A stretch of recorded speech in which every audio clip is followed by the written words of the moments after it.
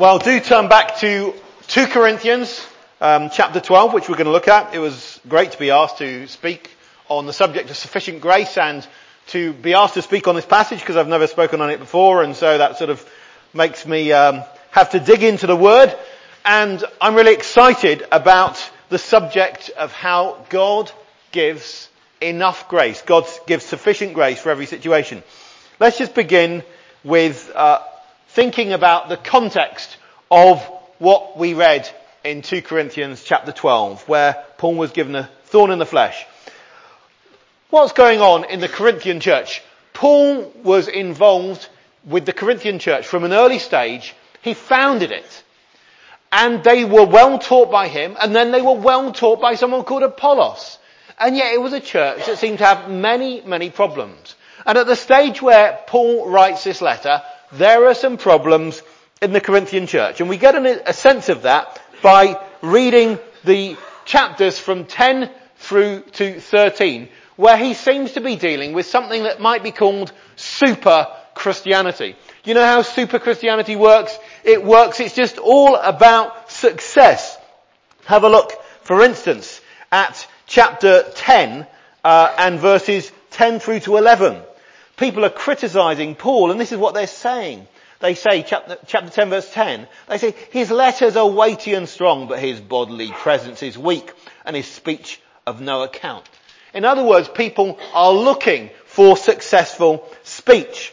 He talks in chapter 11 and verse 5 about these people. Some translations, it comes out in 11 verse 5 as these people as super apostles. I consider I am not the least inferior to those super apostles, or the very chiefest apostles, as it says in the King James Version. Next thing you read, chapter 11 verse 6, Paul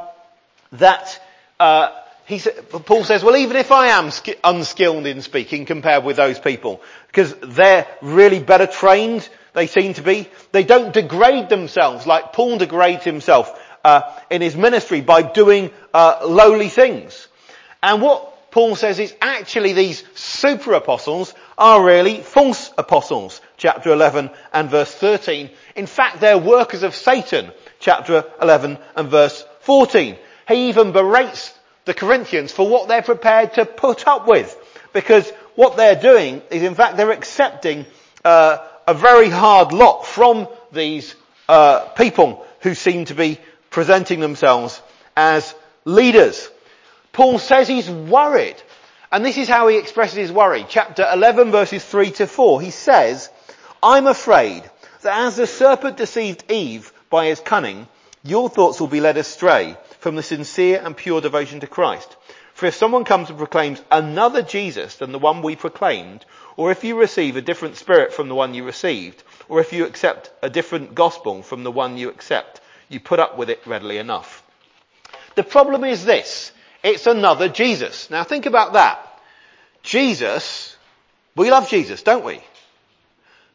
We really love Jesus, and yet someone can be using exactly the same name, Jesus, and mean something different.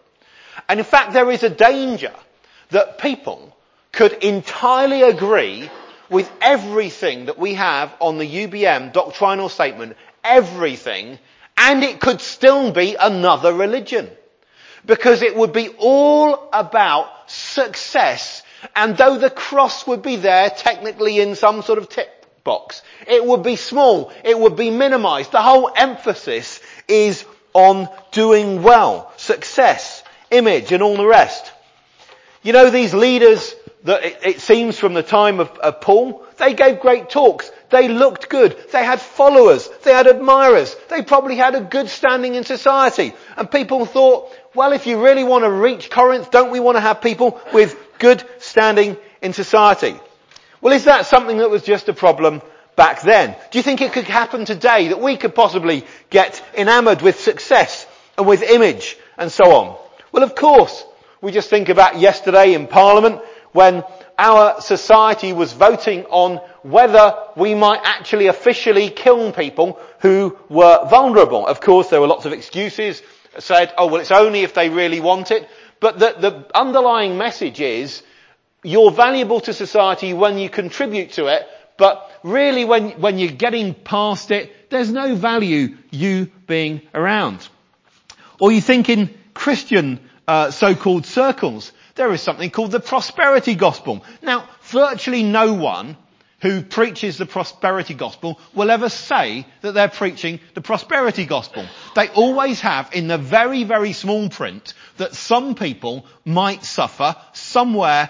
It's rare in the Christian life. But the emphasis, where they put all of their emphasis, is on Christianity as being about success. It's widespread in Africa, South America. It has softer forms in the Western world. But they say God wants you to be blessed, and the normal Christian life is success. I have nothing against full colour printing. Full colour printing is a great invention and something we should be using on the beaches.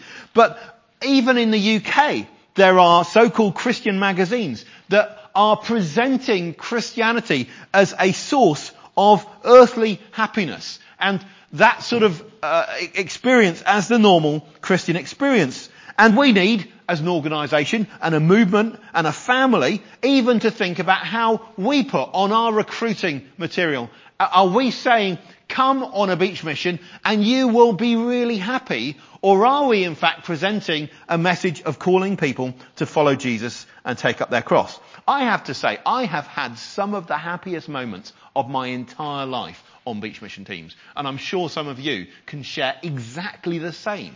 But that's a gift of God. It's not something we should be seeking after. There's such a joy in serving Jesus. Yes, there will be great joy as in the Christian life. Also because the success of the gospel is absolutely inevitable. Doesn't that give you great joy to know that we're on the winning side?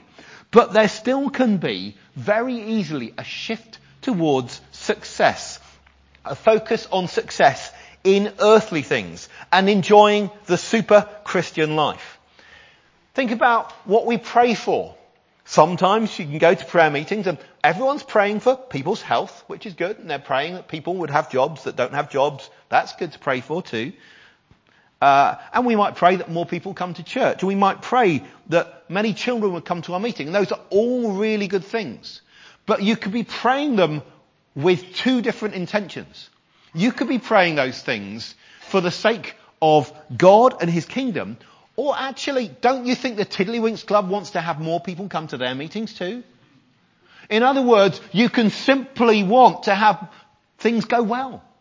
And that's not what we should be seeking about. So there is a danger that we could be using the same language and actually have shifted our focus from the real Jesus. And Paul has that fear that these Corinthians are going to keep all of the language of real Christianity and yet by those same things mean something different. Our aim in life is not to be successful. It's not the goal that God's given us. He's given us the job of being faithful, which is quite different.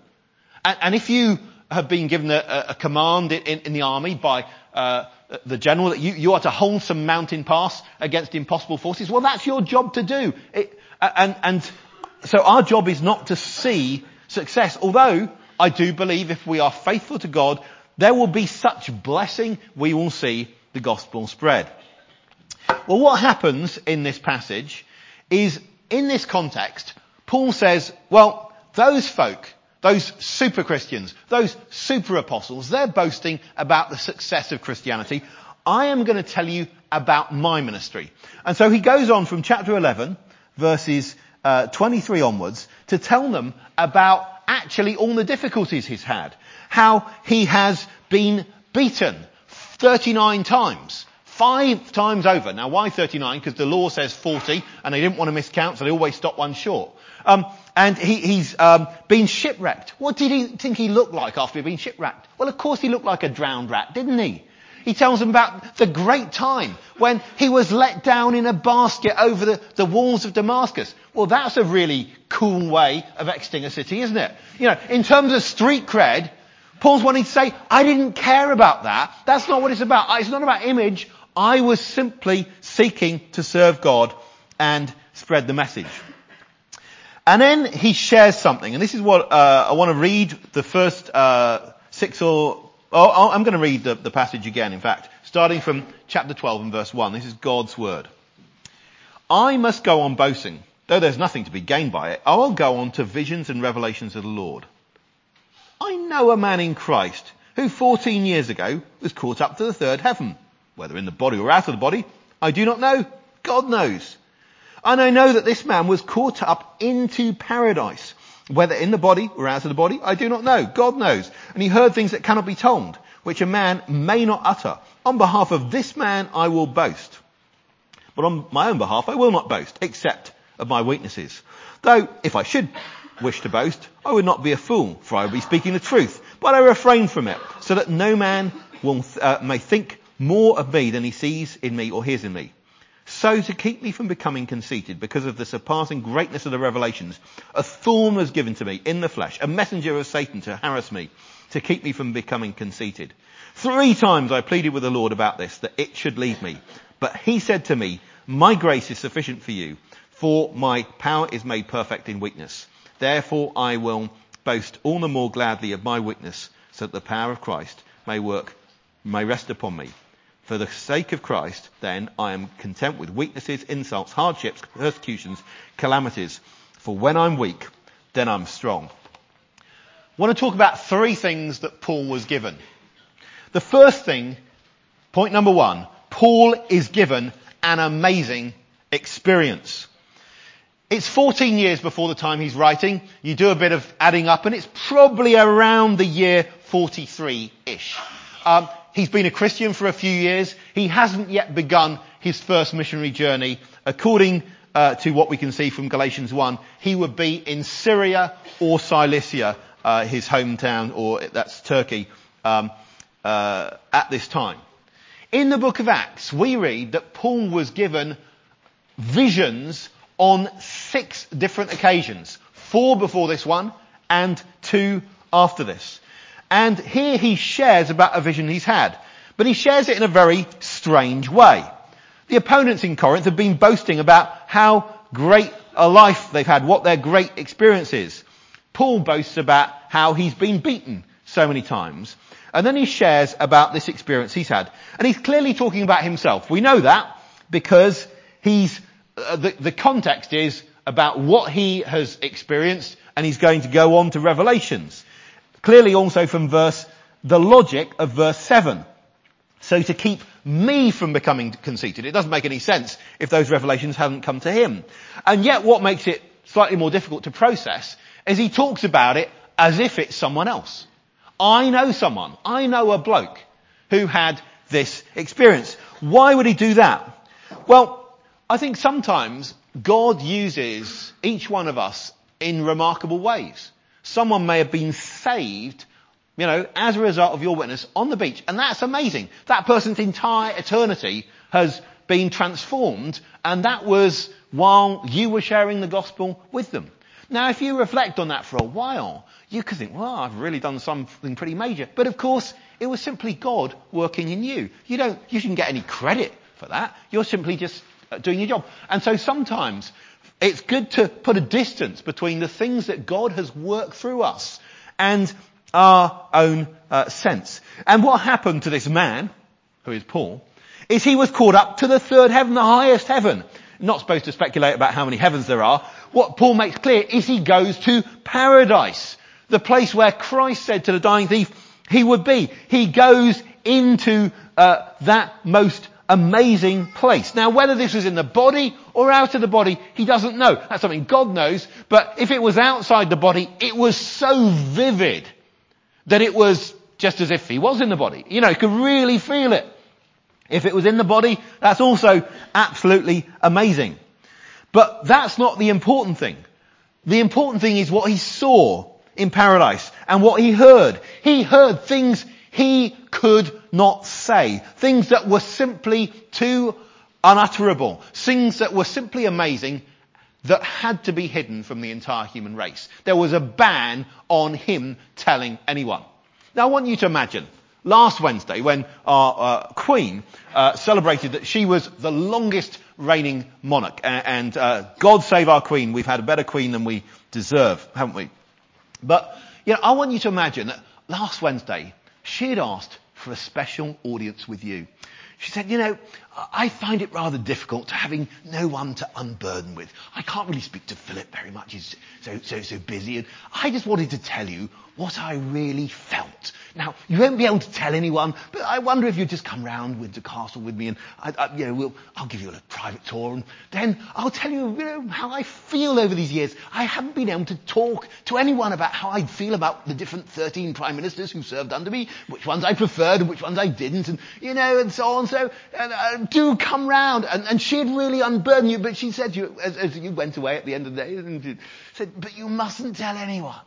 Now, how would you feel about that? You would feel amazed, that privilege that you have been let into we know that the newspapers speculate, but no one knows, do they, does the Queen have feelings? Just no one knows, and that you are the one person on the entire globe might be let in to have this great experience with her and tour all of the private rooms and all that sort of stuff. It would be utterly amazing and might make you feel rather special about yourself. Well, Paul got a view of paradise, and he heard things that he was not allowed to pass on.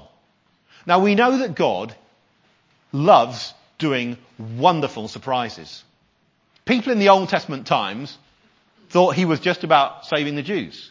And the wonderful surprise is the gospel is for the whole world. Jews at the time of Jesus thought they needed a redeemer who's going to save them from the Romans. They got one who saved them from something even greater, their sins. Wow. Each time God's doing far more than they could ask or imagine. That's what God does. It says, eye hasn't seen, ear hasn't heard the things that God's prepared. In other words, there is amazing surprise to come. Paul got let in on that. How do you think he felt? Well, how would you feel? After being given those amazing experiences, he's given the second thing. Second thing he's given is Paul is given a severe trial. To keep me from becoming conceited because of the surpassing greatness of the revelations, a thorn was given me in the flesh, a messenger of Satan to harass me, to keep me from becoming conceited. What was this thorn? We're not told. What we're not told in the Bible is actually significant, because if you've been told what it was, that would be really great for people who had that particular thorn in the flesh. They could really relate. If it was backache, everyone with backache would feel really related to it, but the people with something else wouldn't. It's actually significant that it's not told. Now, I speculate it might have been his eyesight, some people think, because after all, Galatians 4, the Galatians were ready to pluck out their eyes, maybe to share one. Galatians 6, he talks about what big handwriting he's got, and then he talks in Acts 22 about knowing the high priest, and then Acts 23 doesn't seem to recognize him. So, there are various ideas, but we're not told. We're simply told it's a thorn in the flesh. Now, thorn doesn't mean literal thorn. The thorn is an image, but the flesh probably is literal. It's something that really hurt Paul. Why was he given the thorn in the flesh? Two completely different reasons. Number one, Satan's reason. A messenger. Satan sent a messenger to buffet him, not in the sense that a boat is buffeted, but in the older sense of a buffet with a fist. Or, as some translations say, to harass. So others, torment. I'll take all of those. It means to beat up. You know the films and the books that have the bad guy who's got all his gang around him, and he just nods, and then the gang moves in and beats up the victim, yeah? You know the way that's what Satan likes doing. He wants to beat you up. He actually enjoys just seeing that suffering in you. That's the first reason. Messenger of Satan. Reason number two, a completely different reason. God's reason. To keep Paul from being puffed up. Those two things together. How does that work? Well, it's pretty incredible, isn't it?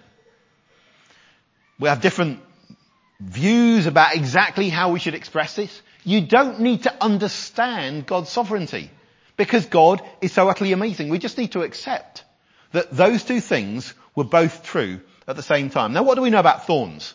Firstly, thorns hurt a lot. Thorns came after the fall, did they? Well, if there were thorns before the fall, they weren't very thorny thorns, if you see what I mean. So this sort of hurting, this pain, is something that comes in that cursed world. And Satan has one intention: to beat up, to destroy. It's quite clear Satan wanted to destroy and crush Job. And as he went, he has to get permission. He has to be allowed to do what he does to Job. And yet what God says to Satan in Job chapter 2 is, you incited me against him. So somehow Satan was working with one intention and God was working in a completely different way with another intention. We also see it's very significant. This text says that the thorn was given. Is it believable that that thorn was a gift? That God really has good purposes through all this? Well, there's mystery here. Because Satan and God are utterly contrasting in every way. Let us not think that this is like dual agency. No, let's not draw parallels between God and Satan because they are so opposite. And it's not that God is making Satan do what his dirty work for him. It's not that God is in any way connected to evil. Simply we know God is sovereign over everything, and as far as God was concerned, this thorn was a gift. Think about the mystery of the crown of thorns. Those Roman soldiers, as they twisted those long thorns that they were going to put onto Christ's head, their intention was entirely mockery. Their intention was to cause pain. And yet, they were the first people to crown our Lord Jesus. And they were doing so exactly at that moment when his kingship of the universe was being won on the cross. What an amazing thing that their intention should be one thing and God's working should be something so completely different. And that's what's going on here. Satan has the intention of beating Paul up, and God has a good intention to make Paul more like Christ. We don't need to understand how that happens. We just need to accept that it is that way. We know that illness is bad. There are people here who are ill, some who are very ill. And we pray for their recovery. We know that Christ healed the sick. And even as he healed the sick, he was pushing back Satan's boundaries. But some people think that because God loves life and because Christ healed the sick, that everyone should be healed. Or that Satan can be credited to be the cause of every illness. And the Bible teaches quite clearly that that is wrong. And the Bible tells us here that Paul pleaded 3 times that the Lord would take this thorn in the flesh away from him. Whatever it was, whatever physical ailment or some other problem, Paul wanted to be rid of it. For a start, it was a thorn. Thorns are, by definition, intensely painful. This gave him a great pain. And to be quite honest, when you have that sort of pain, it stops you concentrating on other things. It seemed to hinder ministry.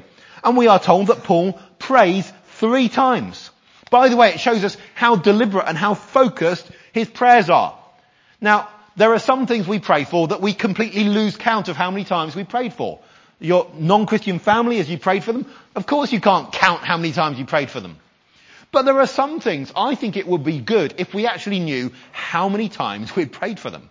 That we were actually so deliberate and so focused in our prayers that we would actually be able to count them. And yet, he stops praying after 3 times. Why? Because God answered him directly. We need to distinguish between things that we should always pray for. Those non-Christian family we pray for forever until they're saved.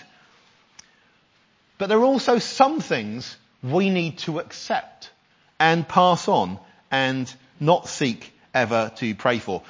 We've got to balance this because the Bible gives us the story of the persistent widow. But it's to do with the type of thing.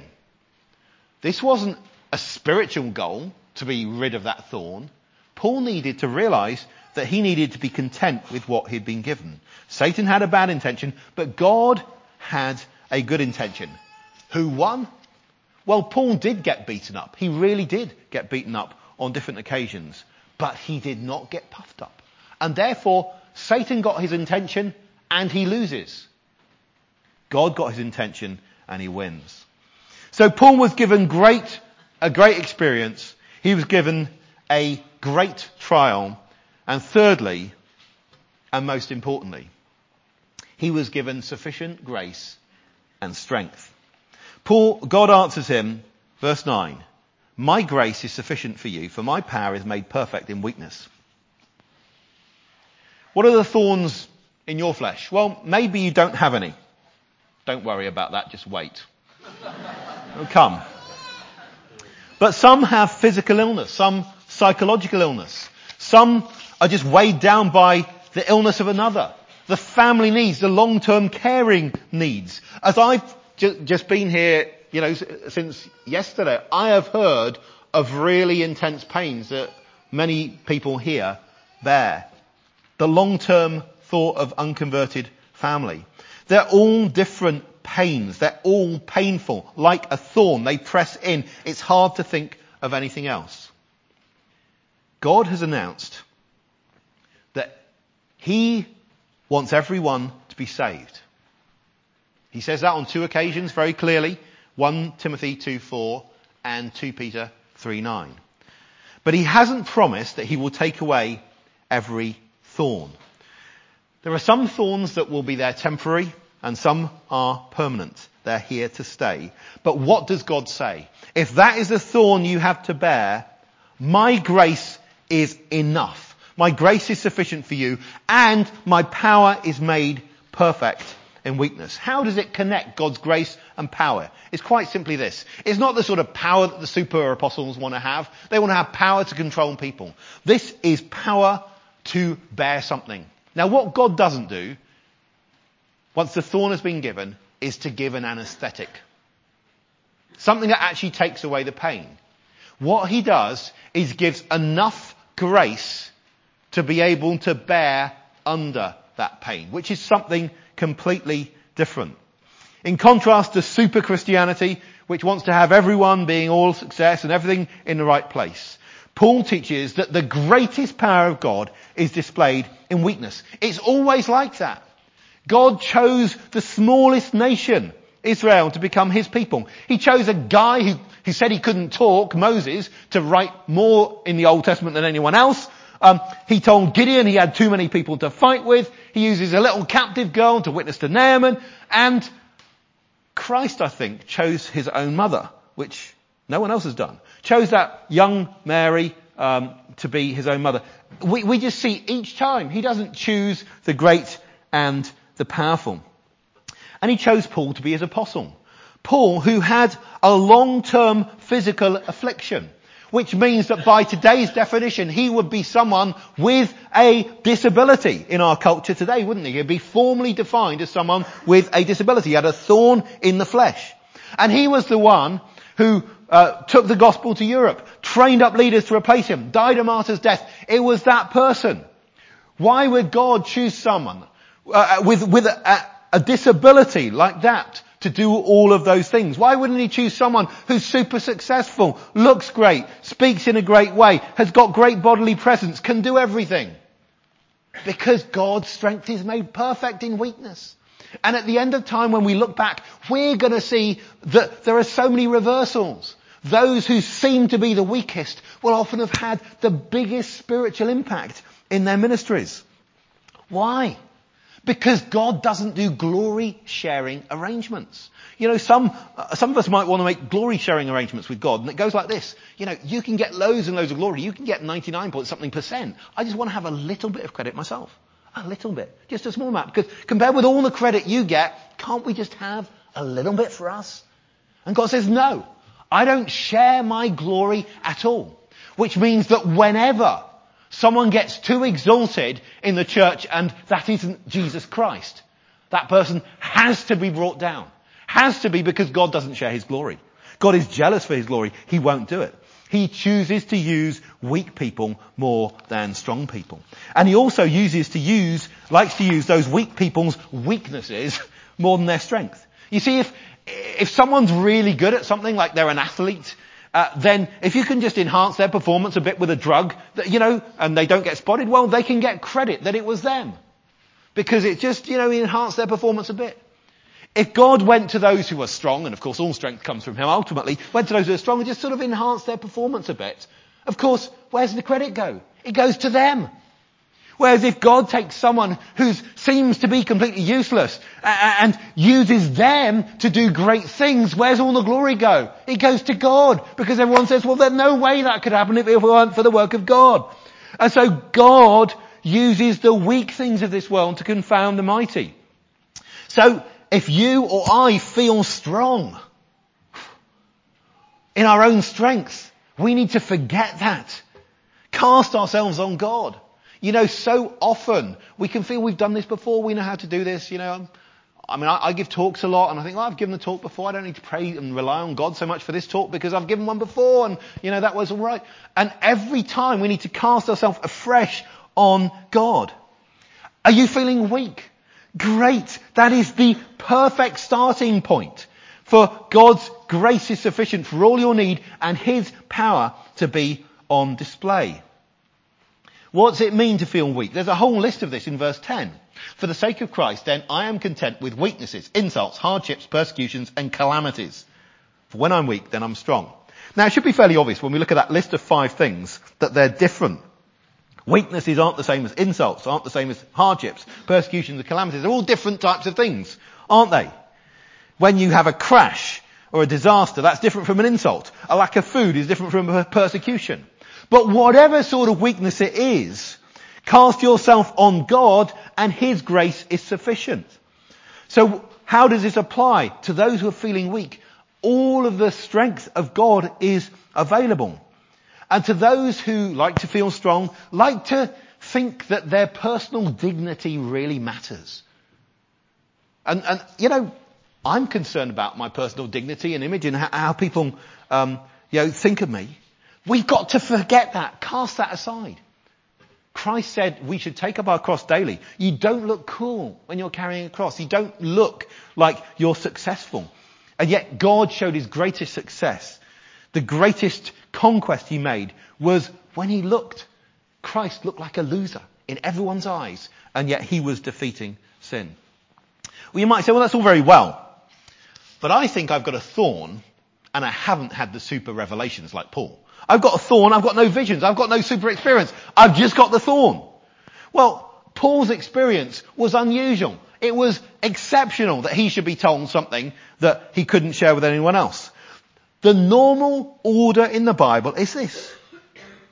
It's not vision of paradise and then taking up your cross. It's the cross and then paradise. That's the normal order. And so even if there is no abundant, super extraordinary experience that you've had, we have the order of taking up our cross to follow Christ, refusing the subtleties of the message of successful Christianity. That message that wants to use all of the same vocabulary and actually shifts the focus away from the cross. We need to think of following that and the guarantee of paradise because that has all been bought for us by Christ. The difference between the real Christianity of the cross and this false Christianity can often be hard to discern because there is a subtlety that happens. It happens so gradually, even amongst us, in our own experience. That false message is probably in each one of us to some extent, that is getting taken up with a story of seeking after success rather than seeking after faithfully following the cross. And how can we know that we have got God's grace with us? Well, it all comes from this. How do we have Christ's strength with us? Because Christ on the cross was abandoned by his Father and cried, my God, why have you forsaken me? Think of Matthew's Gospel. Begins with the story about how he's going to be called Emmanuel, God with us. 18 verse 20, 2 or 3 gathered. I'm there present. How does it end? I'm with you to the very end of the age. How do we have Christ's presence with us? Precisely because Christ was cut off from his Father on the cross. Every grace that we have, everything we experience, is because God has already paid the price for our sins. It's already been paid. That's what we learned in the session from Dave just earlier. The price is paid. The grace is given. And whatever trial anyone here is experiencing or will experience in the future, we will be given enough grace. We won't necessarily be told ahead of time. We're not necessarily given more grace than we need, although the grace is abundant. We are given enough grace. And those here who are feeling most weak, most useless, least able to do anything, perhaps too ill to be able to even go on a team or to be able to concentrate or whatever it is, God's grace is made, God's strength is shown in its most perfect form in your weakness. And God will do his great purposes and no one will defeat him. Let's just pray.